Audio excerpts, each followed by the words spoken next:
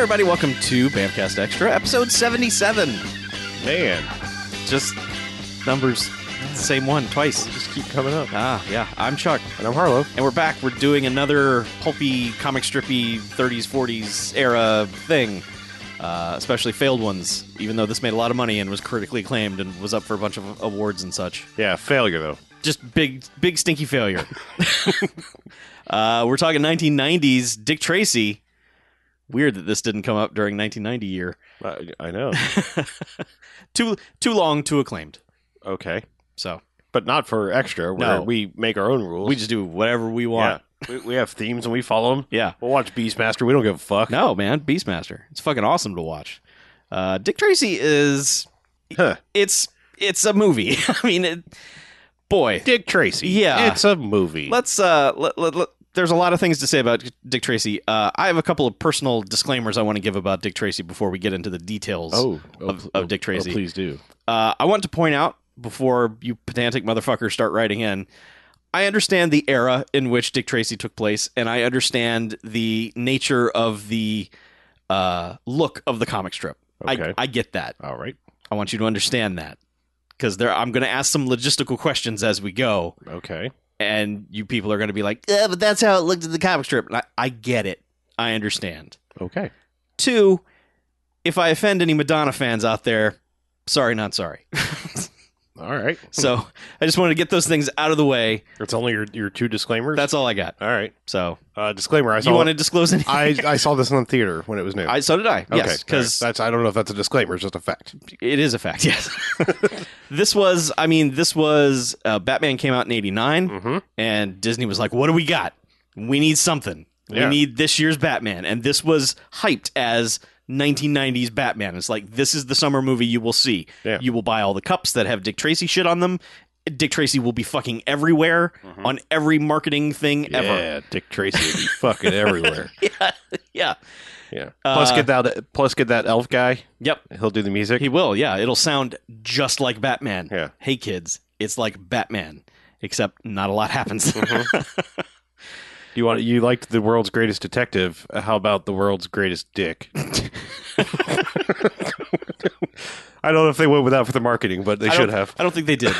I don't think they did. Probably not.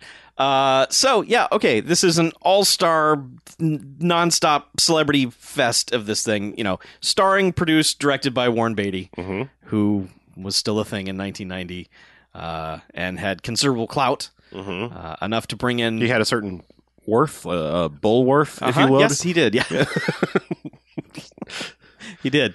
Brought in basically everyone he's ever worked with in anything to appear with him. So, I mean, there is just a ridiculous cast in this stupid-ass movie. Yeah. Yeah. And they tell you, like, right at the beginning, it's just like, okay, here's everyone you're going to see and who they are. And the cast scrolls by and you're like, wow. And I appreciate that. So first note, in starting the movie, like as far as the opening credits go, I appreciate that. Like rather than play some dumb power game of like I'm in this movie and I'm important, it's like cast in appearance order. Yep. It's just like, hey, fuck all y'all. Like we're not playing this game. Yeah. Warren Beatty's the star. Everyone else, just when they show up is in when you line. get them. Yeah. Yeah. Yeah. Which on one hand I like, on the other hand I was a little worried because it was like Al Pacino was like 27th in these credits and I'm like, we have to wait this long to get to Al Pacino? That sucks. But really no, because everyone just comes at you in large groups. I do want to make note, this is our second Henry Silva movie in a row. Yep. He looked more ridiculous in Alan Quartermain than he does here. I mean, Yeah. just only because like everyone else in Alan Quartermain was mostly looking normal, Right. and Henry Silva looked like a cult leader. Yes. And now everyone's in weird plastic makeup and Oh my god, latex fucking nightmare this movie is. So, okay, I guess my first notable just question I have about this movie okay. is if you're a criminal, do you become a criminal because of the way you look? Or are you just a dude and then they drop you in the Smilex or whatever and then you get a name based on whatever the chemical does to your face? Because normal dudes are everyday citizens, and if your face is fucked up, you're a hardened criminal. And you've got a dumb name like Prune Face. And actual news reporters will get on the radio and say, Prune Face was caught today. But I understand comic strip. I get it. Sure. But when you put it in the context of maybe the real world where normal looking people are running around, it's really weird. Yes, it is. Like this would be like the one video I would like kids react to Dick Tracy that I would watch, because I would just love for kids to go, what's wrong with these men? Why are their faces? What happened to them? Is this in Chernobyl? No, it's a interesting question.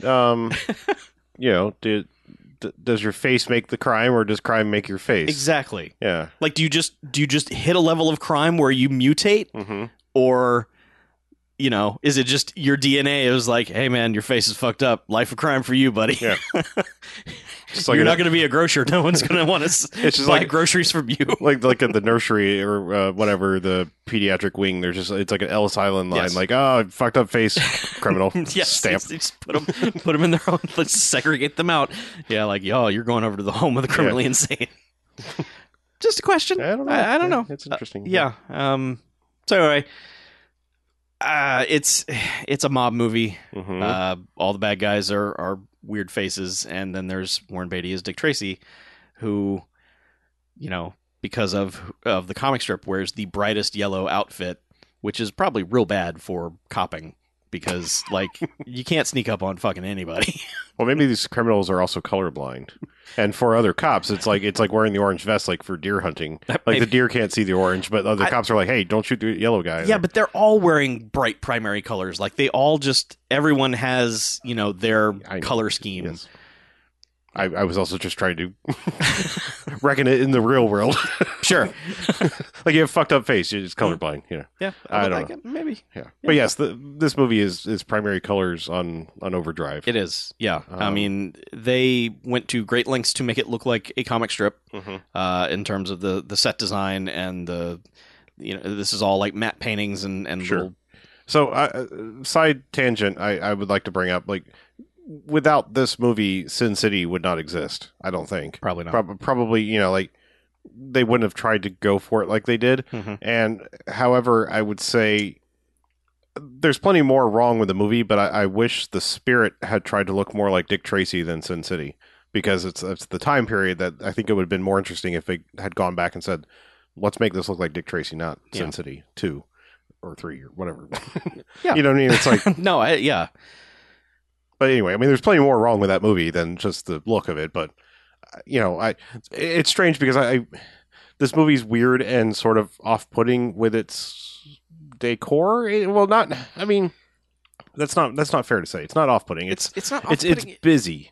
Yeah, it's busy, but it also looks...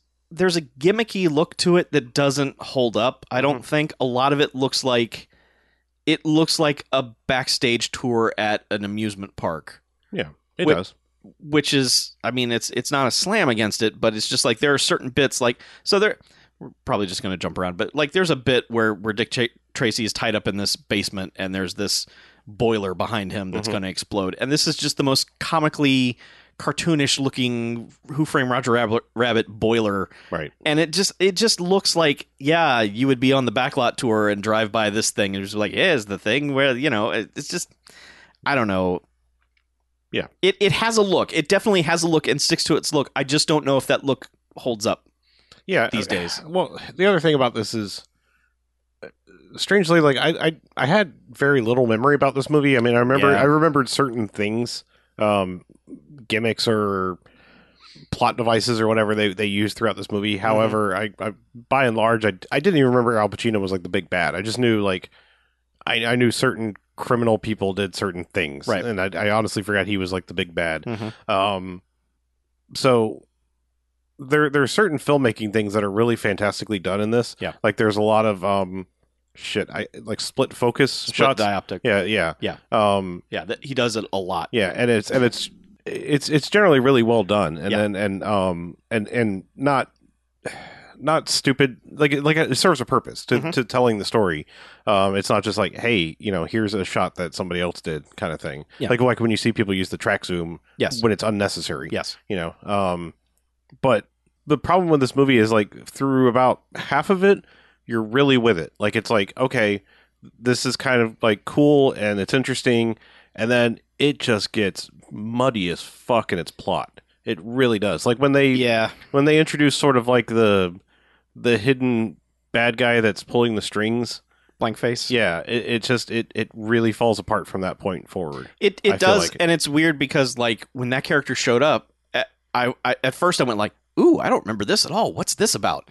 And then I was like, "Oh fuck, I remember exactly what this is. God damn it!" Yeah, I'd forgotten until it showed up, and then I was like, "Oh yeah, I know where this is going." Yeah, but it's just like the plot sort of eats its own tail eventually, in this movie, and it's just like it becomes too much, and it's weird because this movie is like super colorful and would, I think, really appeal to kids, but the plot is way too convoluted for kids to follow, and I think that's like why it fell out of my brain. Yeah, it is a convoluted plot. It's not easy to follow. It's also hypersexualized and incredibly violent. Mm-hmm. It's just a weird mix. Like, it is this bright, shiny, colorful movie, and dudes just get fucking gunned down a lot. Just like the gun violence in this is insane for what you consider this movie to be. Right.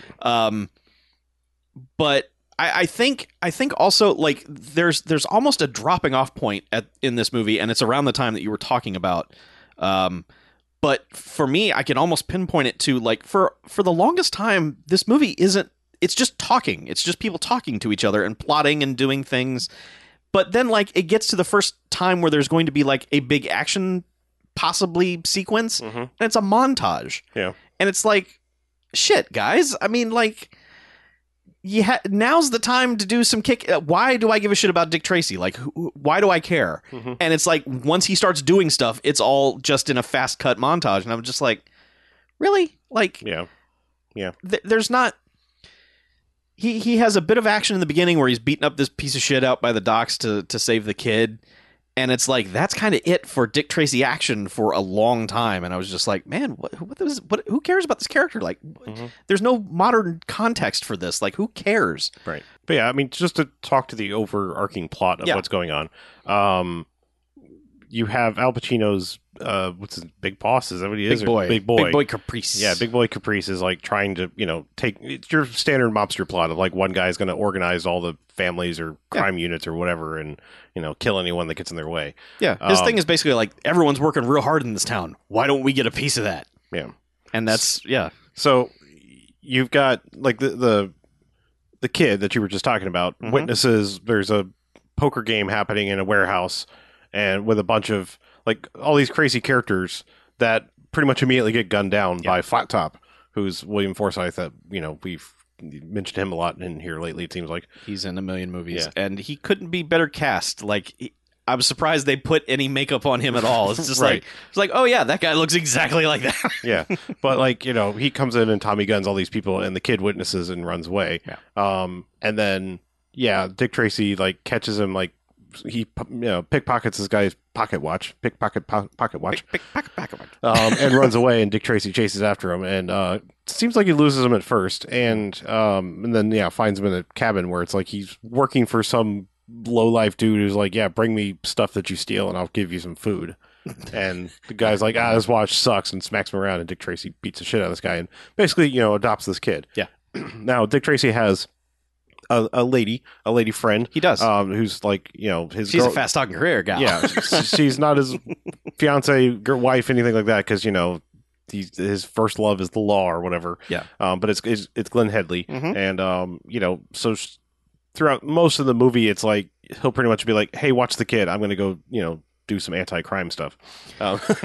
Right. I'll do some copping. And, so he just always is like leaving the kid. But so like there's this kid plot device of this orphan kid that, there's this looming threat of like, he's going to be taken away by family services or whatever the hell, welfare. Yeah. And, put that's in an the orphanage. law, kid. You got to go live in an orphanage. And he's just like, I ain't going back to no orphanage and all, all that kind of stuff. And then Dick Tracy's basically like, okay. Yeah, fine. You can stay with me. I just want to point out that that kid is, what's his name? Charlie Korsmo, who, I immediately like, it's weird because I think I've seen both movies equal amount of times, but I immediately went, hey, it's the nerd kid from Can't Hardly Wait.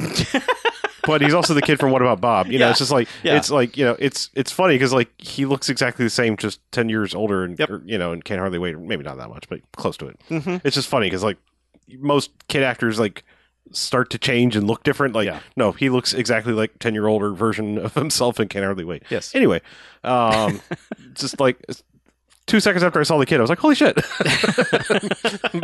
Weird thing, I know. Anywho, yeah, so like he's just like going around trying to bust Big Boy, on dumb charges, like, trying to catch him for gambling or running a gambling joint, because there's this club and well, I mean, like Al Pacino takes over this club by murdering Paul Sorvino. Who's just, I mean, he's not in the movie for very long, but my God, is he gross in the time that he's there? Because he's lips manless. Yeah. And like his first scene is he's watching Madonna, Breathless Mahoney, perform on the stage and just slurping down raw oysters, and like as fast as like they can bring him plates full. It's just they keep rotating them out. He just keeps grabbing them down. It's gross. It's disgusting. Yeah. Al Pacino basically puts him in a cement box and kills him and takes over his club. To which that's the thing is like, Dick Tracy at first is just like, hey, where's Lips? Yeah. He's just like, I know you did something. Where's Lips? And he goes to the warehouse where they drowned him in the cement box and finds one of Madonna's earrings. Yep. And tries to bring Al Pacino in on like a bogus charge of that he didn't really have anything on him. Well, he was like he found like the walnuts and he was like, he eats walnuts, fingerprint these walnuts, and we'll get him, bring him in now, and we'll fingerprint him later, and we'll figure it out. And of course, there's no fingerprints on the walnuts. But and also the problem is that the district attorney, who is played by Dick Van Dyke, is in the pocket of Al Pacino. So every time he goes to him and says like, "We've got this," and Dick Van Dyke is like, "Nah, not prosecuting, no." Yeah. And for reasons. And everyone, including Glenn Headley, is like, Dick Tracy's been around and been decorated enough that like they're pushing for him to become the new police chief. Yeah. And he's like, why don't you stop doing your anti-crime stuff? Yeah, he's like, desk job, phooey, Yeah, pretty much. And so like, but everyone's like, come on, take the desk job, then you can settle down and not get shut at every night. He's just like, nah. Dick Tracy basically has a murder boner for Al Pacino. It's just like, I can't rest until Al Pacino is in jail or dead. So... But yeah, Al Pacino basically takes over this club that was Paul Sorvino's, and by token also takes over Madonna's character and Mandy Patinkin, the piano player. Yes, 88 Keys. Which, as far as all the nicknames in this movie, that's a great fucking nickname. Yep. Again, was that his name at birth? I don't know. And like, oh well, you're going to be a piano player. So his mutation just seems to be a weird hairline. So, So okay, this is what's weird to me is that so Al Pacino is he wants a piece of everything, but he's also super into making sure that this club is the best place ever. Like he just wants this show to be the most amazing thing, and like there's this long scene of him rehearsing with them trying to get this number right because this has to be the most amazing club ever. And I don't know, it's a weird thing for, I guess you don't think of criminals like that now, where it's just like, get the money. This is also like, okay, get the money, but also let's have the best club ever. It's just a weird bit of... It's just somebody that's obsessed with the fame as well as the fortune. Sure. Like he's like, this is going to be my ticket to legitimacy is putting on this show. We'll still have gambling and all the illegal shit, right. But, but also you're going to get a good show if you just want to come in for a show. Right. Yeah. But yeah, it kind of becomes that for a while of like, I'm going to get you, Al Pacino. Oh, I don't have anything on you, and I'm going to get you. I'm going to threaten you, and this whole time is Al Pacino's like, all right, we gotta rub out Dick Tracy, but sorry, I'm trying to talk lingo here, Right. Yeah. But yeah, rubbing out the dick is weird. Anyway, we're gonna try to, we got to murder him, but we can't make it obvious because like everyone's gonna know it's me because who else would it be? Who else would it be? So it's just like, but it's weird too because like everyone in his organization is like, I thought you were gonna take care of this, and he was just like, if we do, they know it's us because we're the only criminals. There's no one else. Yeah, it's our organization. We gotta make it look like an accident. Yeah. Now, what the montage you were alluding to earlier happens because they do finally sort of like break into his club, but like with a warrant, and they're like tossing the place, which they have this fantastic scene of like all the gambling things like it's like the Price is Right set in there. Just everything spins around to like gambling becomes just like a table and my favorite tray of my favorite is the lady with the tray full of chips and flips it over and becomes a cigarette girl. Yeah, which I don't understand how that works. Like, how are the chips staying in there? Glue. Sure, because that's what you would want when you're not flipped over. Is I can't get the chips out of the thing. Anyway, but while they're tossing this place and finding nothing, even though it's like, hey, boss, this turns. Yeah. Yes. But they send one guy upstairs and does the classic corkscrew through the through the ceiling thing and plants a bug. Which is, by bug, I mean they put like a giant radio microphone on top of this chandelier thing that he has there, and so they can listen to all of their dealings of like, go over here and shake them down for this money or go get but this. it's not just a bug. They put a guy in the attic and he has to live there. So the montage is Al Pacino ordering all these crimes, and because there's a guy living above the boardroom, he tells the cops where to go, and so they keep busting all the crimes. I'm trying to remember which actor was up there. It's Michael J. Pollard. Is it? Okay. Yeah. It's but so that's he had like super huge ears. Yes, just because like he's the listening guy. That was his job. You will listen to things for a living. I would like to point out some of the names I think are really funny. Like there's another cop that's Seymour Cassell, and his name is Sam Ketchum. Yeah. Yeah, sure. It's little stupid things like that I think are kind of funny. Anywho, but yes, he's just listening up there until one day he sees a cockroach, and like in this you get a montage of like all him like, oh yeah, I'm right on top of every place you were going, and Al Pacino getting more and more angry, even to the point that like their accountant guy Numbers comes in, who's the principal from Back to the Future. I can't remember the dude's name. James Tolkien. Like comes into like with the big thing that he's usually dumping money out, and like a quarter falls out, and he's like, "Wah!" But finally, like one time he's up there, and he sees a cockroach, and he flips out and knocks over his coffee, which drips down, and they're like, "There's somebody up there." So God, Al Pacino. Okay. I gotta talk about Al Pacino for a second. That scene when he's discovering the coffee, holy shit, it is so good. Okay, so this film is the line of demarcation where Al Pacino became the modern day Al Pacino that we all know, which is everyone thinks it started with Son of a Woman. No, it started here. Just crazy, screaming Al Pacino. This is where it started. He got an Oscar nomination for this because it makes sense because he's entertaining as fuck. But so his whole performance is just yelling and screaming and overacting and being awesome. And also wearing like a mild fat suit. Like it's not like comical fat suit. No, but it's just he's puffier. He's just kind of generally puffier. But But so like this coffee starts dripping down this chandelier down onto this table while Al Pacino is trying to figure out why the hell they can't do crimes. And man, it is a good 2 minutes of him trying to determine exactly what's happening and getting super pissed about it. It is a glorious moment of acting. Like, it is some of the best insane comical acting you've ever seen. But he's like silent too, like all physical. Because they all just they just get quiet and they're just looking at the ceiling, and he's like trying to like sample it, just figure out what it is. It's coffee. Oh my god! So and then it's just like he's like, "Hey, we're gonna go get the money down at the South Warehouse or whatever." They're all just in the room, just like tee. Like, well, he's even got the phone in his hand so they can go click and oh yeah, he hung up the phone there. Goes to the South Warehouse. Yeah.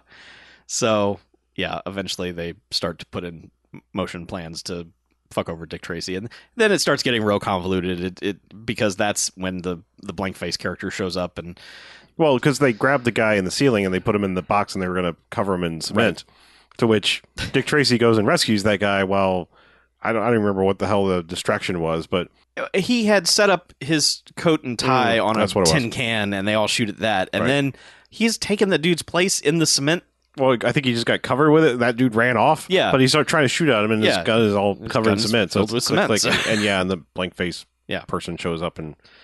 Shoot them for him. So the blank face character has shown up and is working through Mandy Patinkin's character to take a deal to Al Pacino, which is basically like, I'll take care of your Dick Tracy problem, but you have to give me 10% of everything. Yep. And Mandy Patinkin makes a good point, despite being just the piano player. He's like, what do you have to lose? Yeah. Like, if it happens, great. If not, then you don't nothing. You don't lose anything. Yeah, but Al Pacino's like, you're a fucking piano player. Get it out of here. Ah. Yeah, pretty much.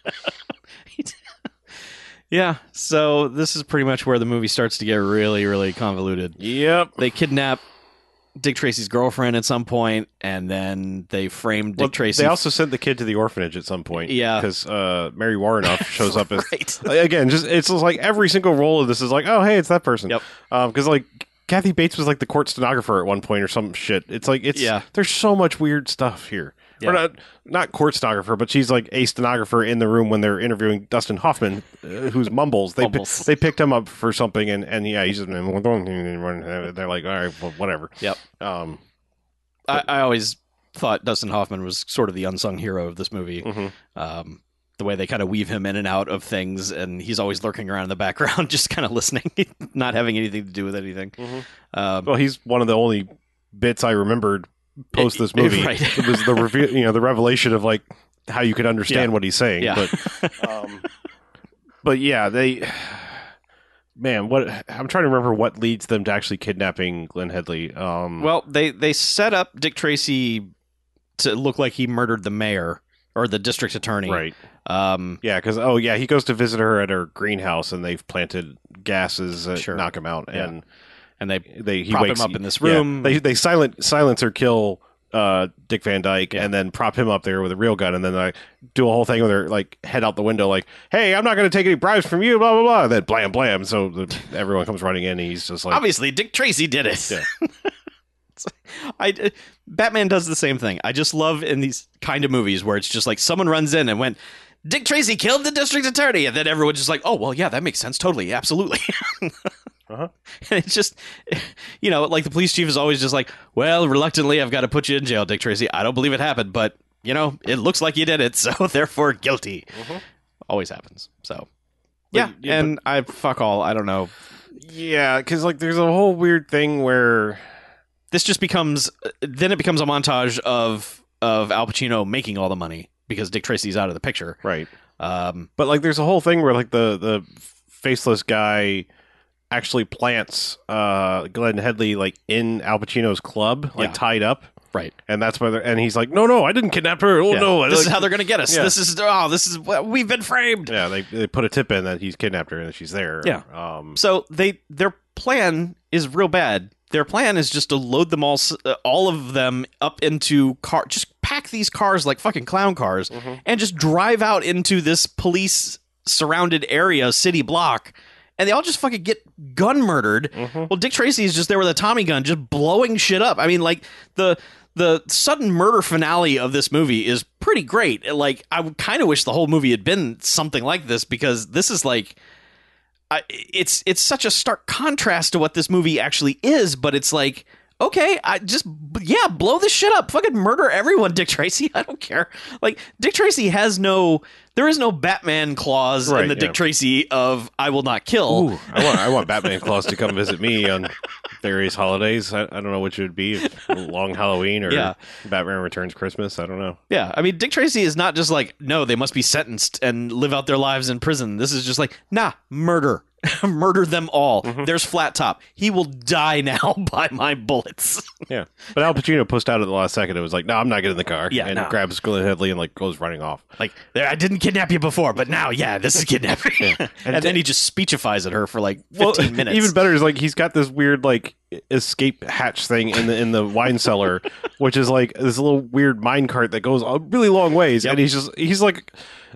Another interesting thing about his character is that like he's constantly misquoting things.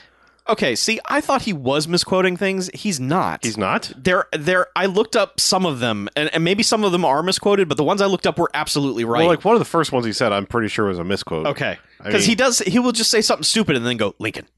Yeah. The pants.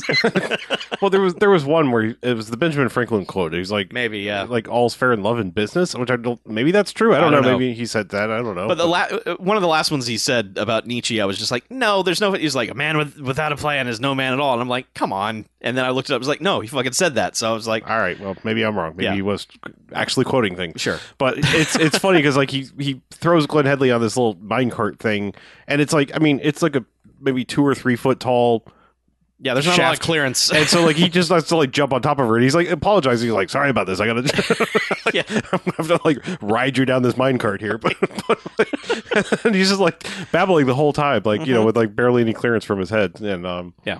But his ultimate plan is, like, he's gonna takes her to, like, this, is it a clock or the drawbridge? It's the inner workings of the drawbridge. So, yeah, he, like, takes her to a drawbridge and puts her on a gear, like, you know, Yeah. dastardly her onto this gear, and it's eventually going to crush her. Because, like, the bridge was going up, and he was like, come on, we can make it jump. And he's like, no, we can't make it. It's too far. All right, let's go inside here. So, yeah, the finale of this movie takes place just in the inner workings of this drawbridge.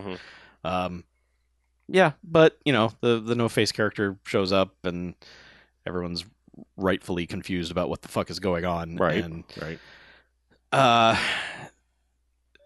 Dick Tracy shoots at Al Pacino, and Al Pacino gets out of the way and shoots the blank character. And then they fight, and he throws him down a hole. He just goes into the infinite pit of gears, I guess. And yeah, they rescue Glenn Headley, and then go over and they're like, "Who is this masked person or no face person?" Oh, and hey, it's Madonna. Yeah, she was plotting. She was trying to take over the city her own way. But she's dead. Yeah. Because, okay, throughout the movie, she's a nightclub singer, but she wants to fuck Dick Tracy because who doesn't? And she's just making it known that she wants to fuck Dick Tracy, and then every once in a while, Glenn Headley will walk in and go, oh no, they're making out or something, and it's just... Yeah. We all had to suffer through the Madonna experiment for a long time in the 90s of just putting Madonna in some things and having to deal with Madonna playing Madonna. Okay. And that's... It just... There's no difference here between her character and her persona at the time. It's just... The person doesn't talk like a human being. It's just all sexual things. But... What would have worked in the movie for me is if Dick Tracy had just been like, what is wrong with you? Like at one point she's like just on his desk presenting, and he just has to sit there and look at her like, what are you doing? But never calls her out on her weird vamping bullshit. Just like, what? Just stop. Just for 2 seconds, just speak a sentence that's not some double entendre. You know, it's maddening. It's maddening because it spills into movies that kind of breaks some of them, and it was just like there was this longest time that Madonna was a persona and not a performer, and she's talented. She's a talented singer, especially, you know, the whole soundtrack is her. It's just maddening that I don't know, she just seems entirely out of place in this movie. Yeah. And also mostly nude a lot, which is, I didn't mind as a kid. I was just like, okay, cool, but it helps throw the tone of this movie way out of whack. It's almost like they have this modern character intruding into this timeline, but everyone has no idea how to react to it. And if there had just been some kind of like, what is happening? What? You know, just one person just acting like, dear God, what?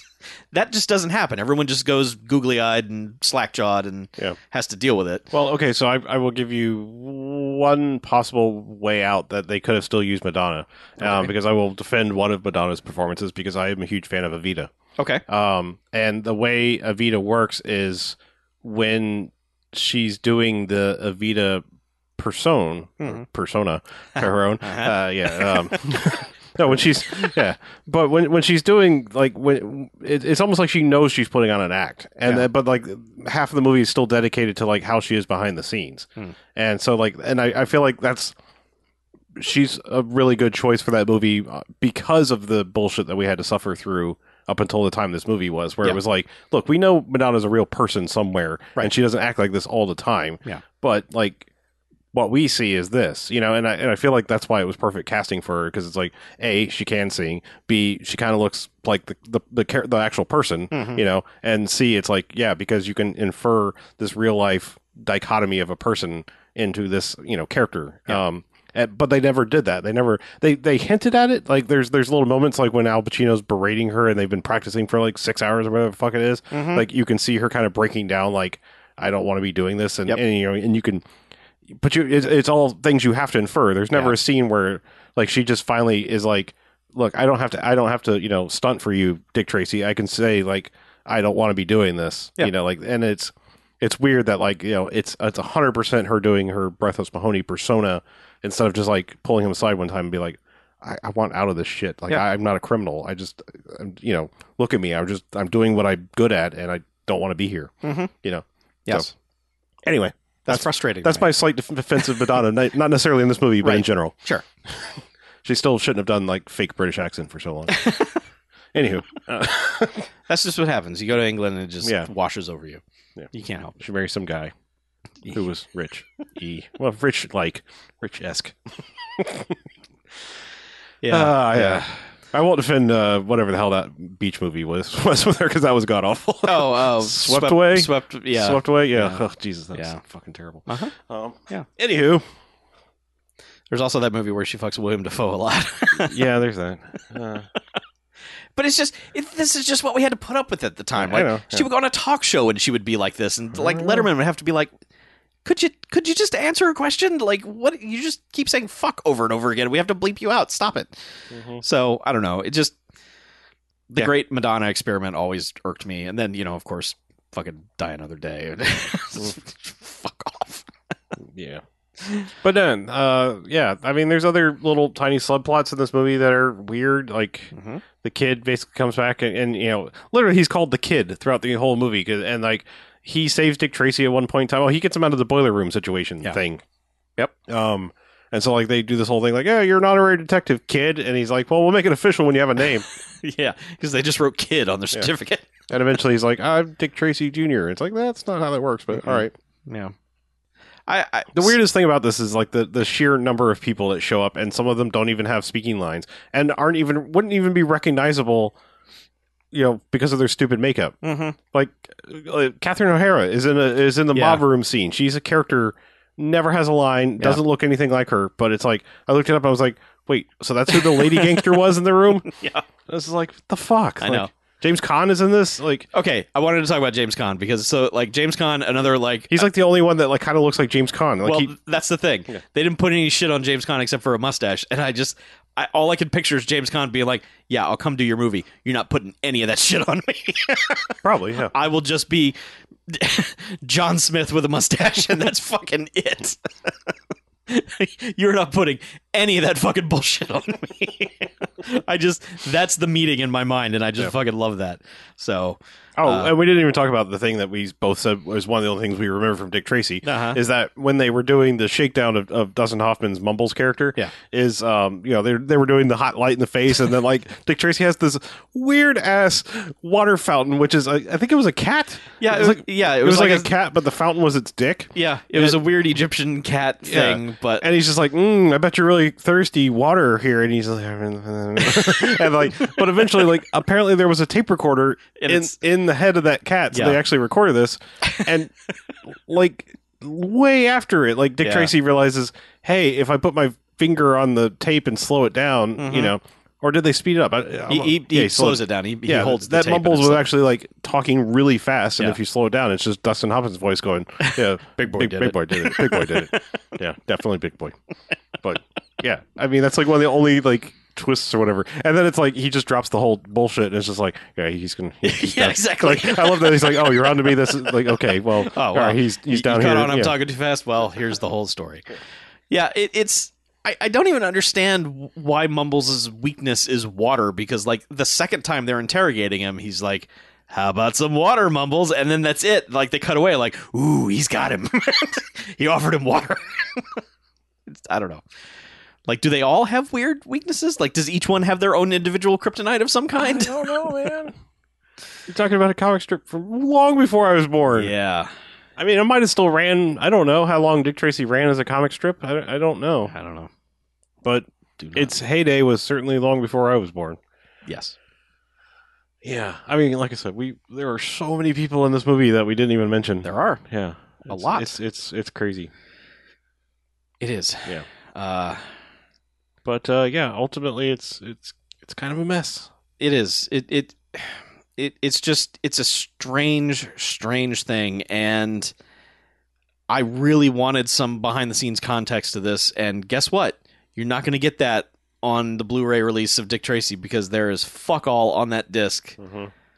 This movie is basically has no legacy, no ongoing discussion, nothing. It is lost to time, basically. Like, you could ask people about Dick Tracy and they'll go, oh yeah, but like there's no ongoing Dick Tracy-ness at all. Like, there just isn't.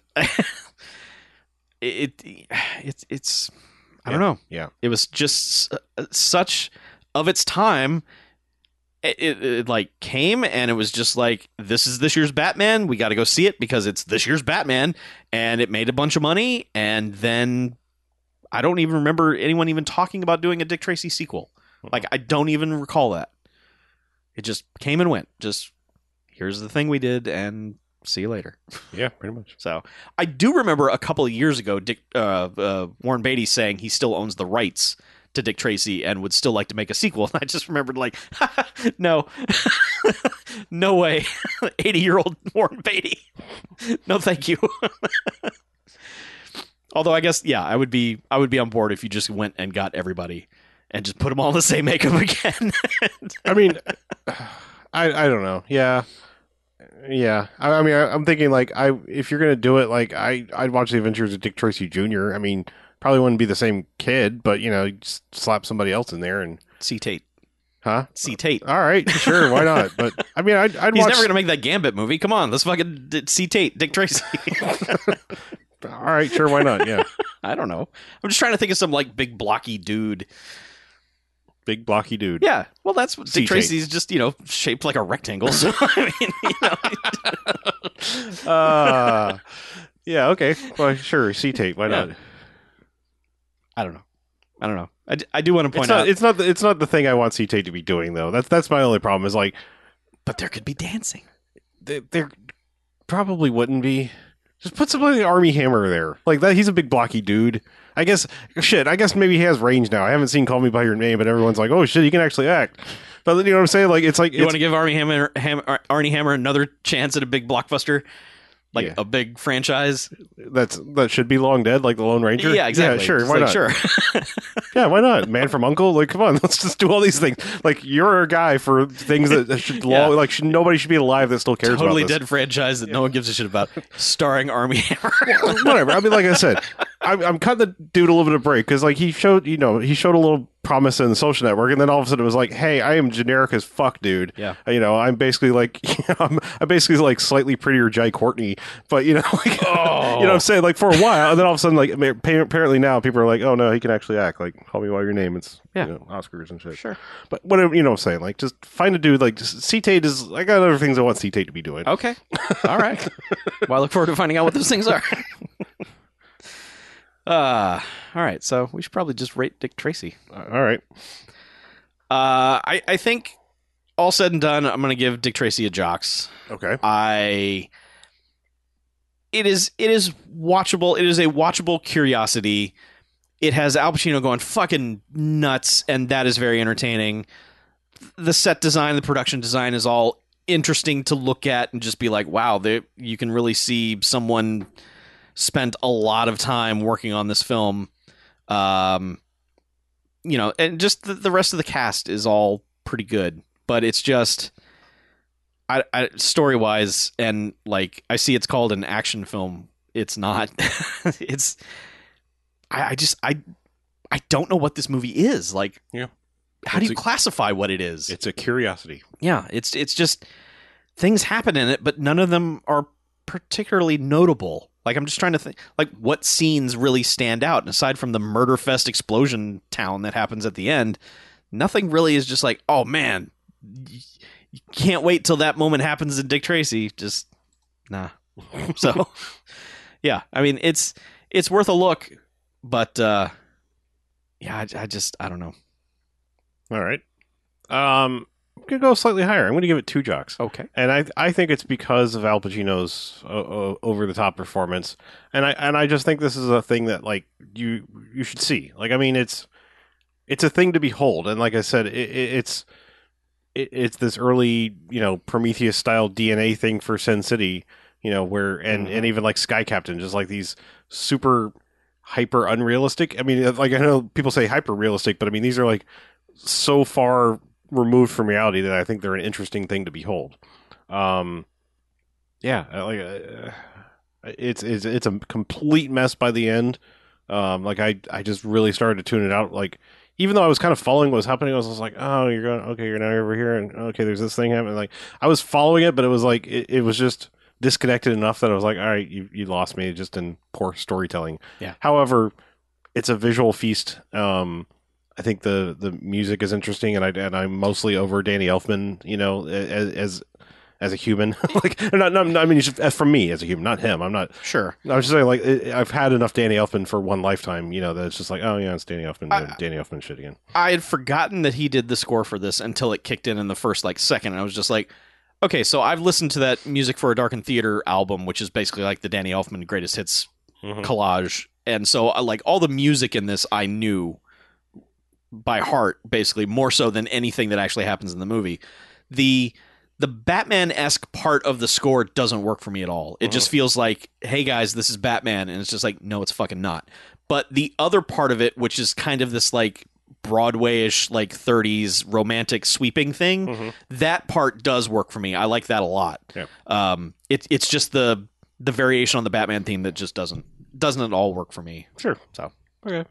And didn't I see like Stephen Sondheim like wrote the songs? Yeah, all the songs for the movie. That's fucking. It's just, this movie's nuts. Yes, this movie's fucking insane. Warren Beatty has some chips that he's able to cash in, and yeah. I just behind the scenes, this movie's insane, and I mean, yeah, I there could be a feature length making of, and it would be fascinating. I think. Also, the two credited writers are the writers of Top Gun and Turner and Hooch. Okay. And Anaconda. Sure. Yeah. So those guys work. Huh. Yeah.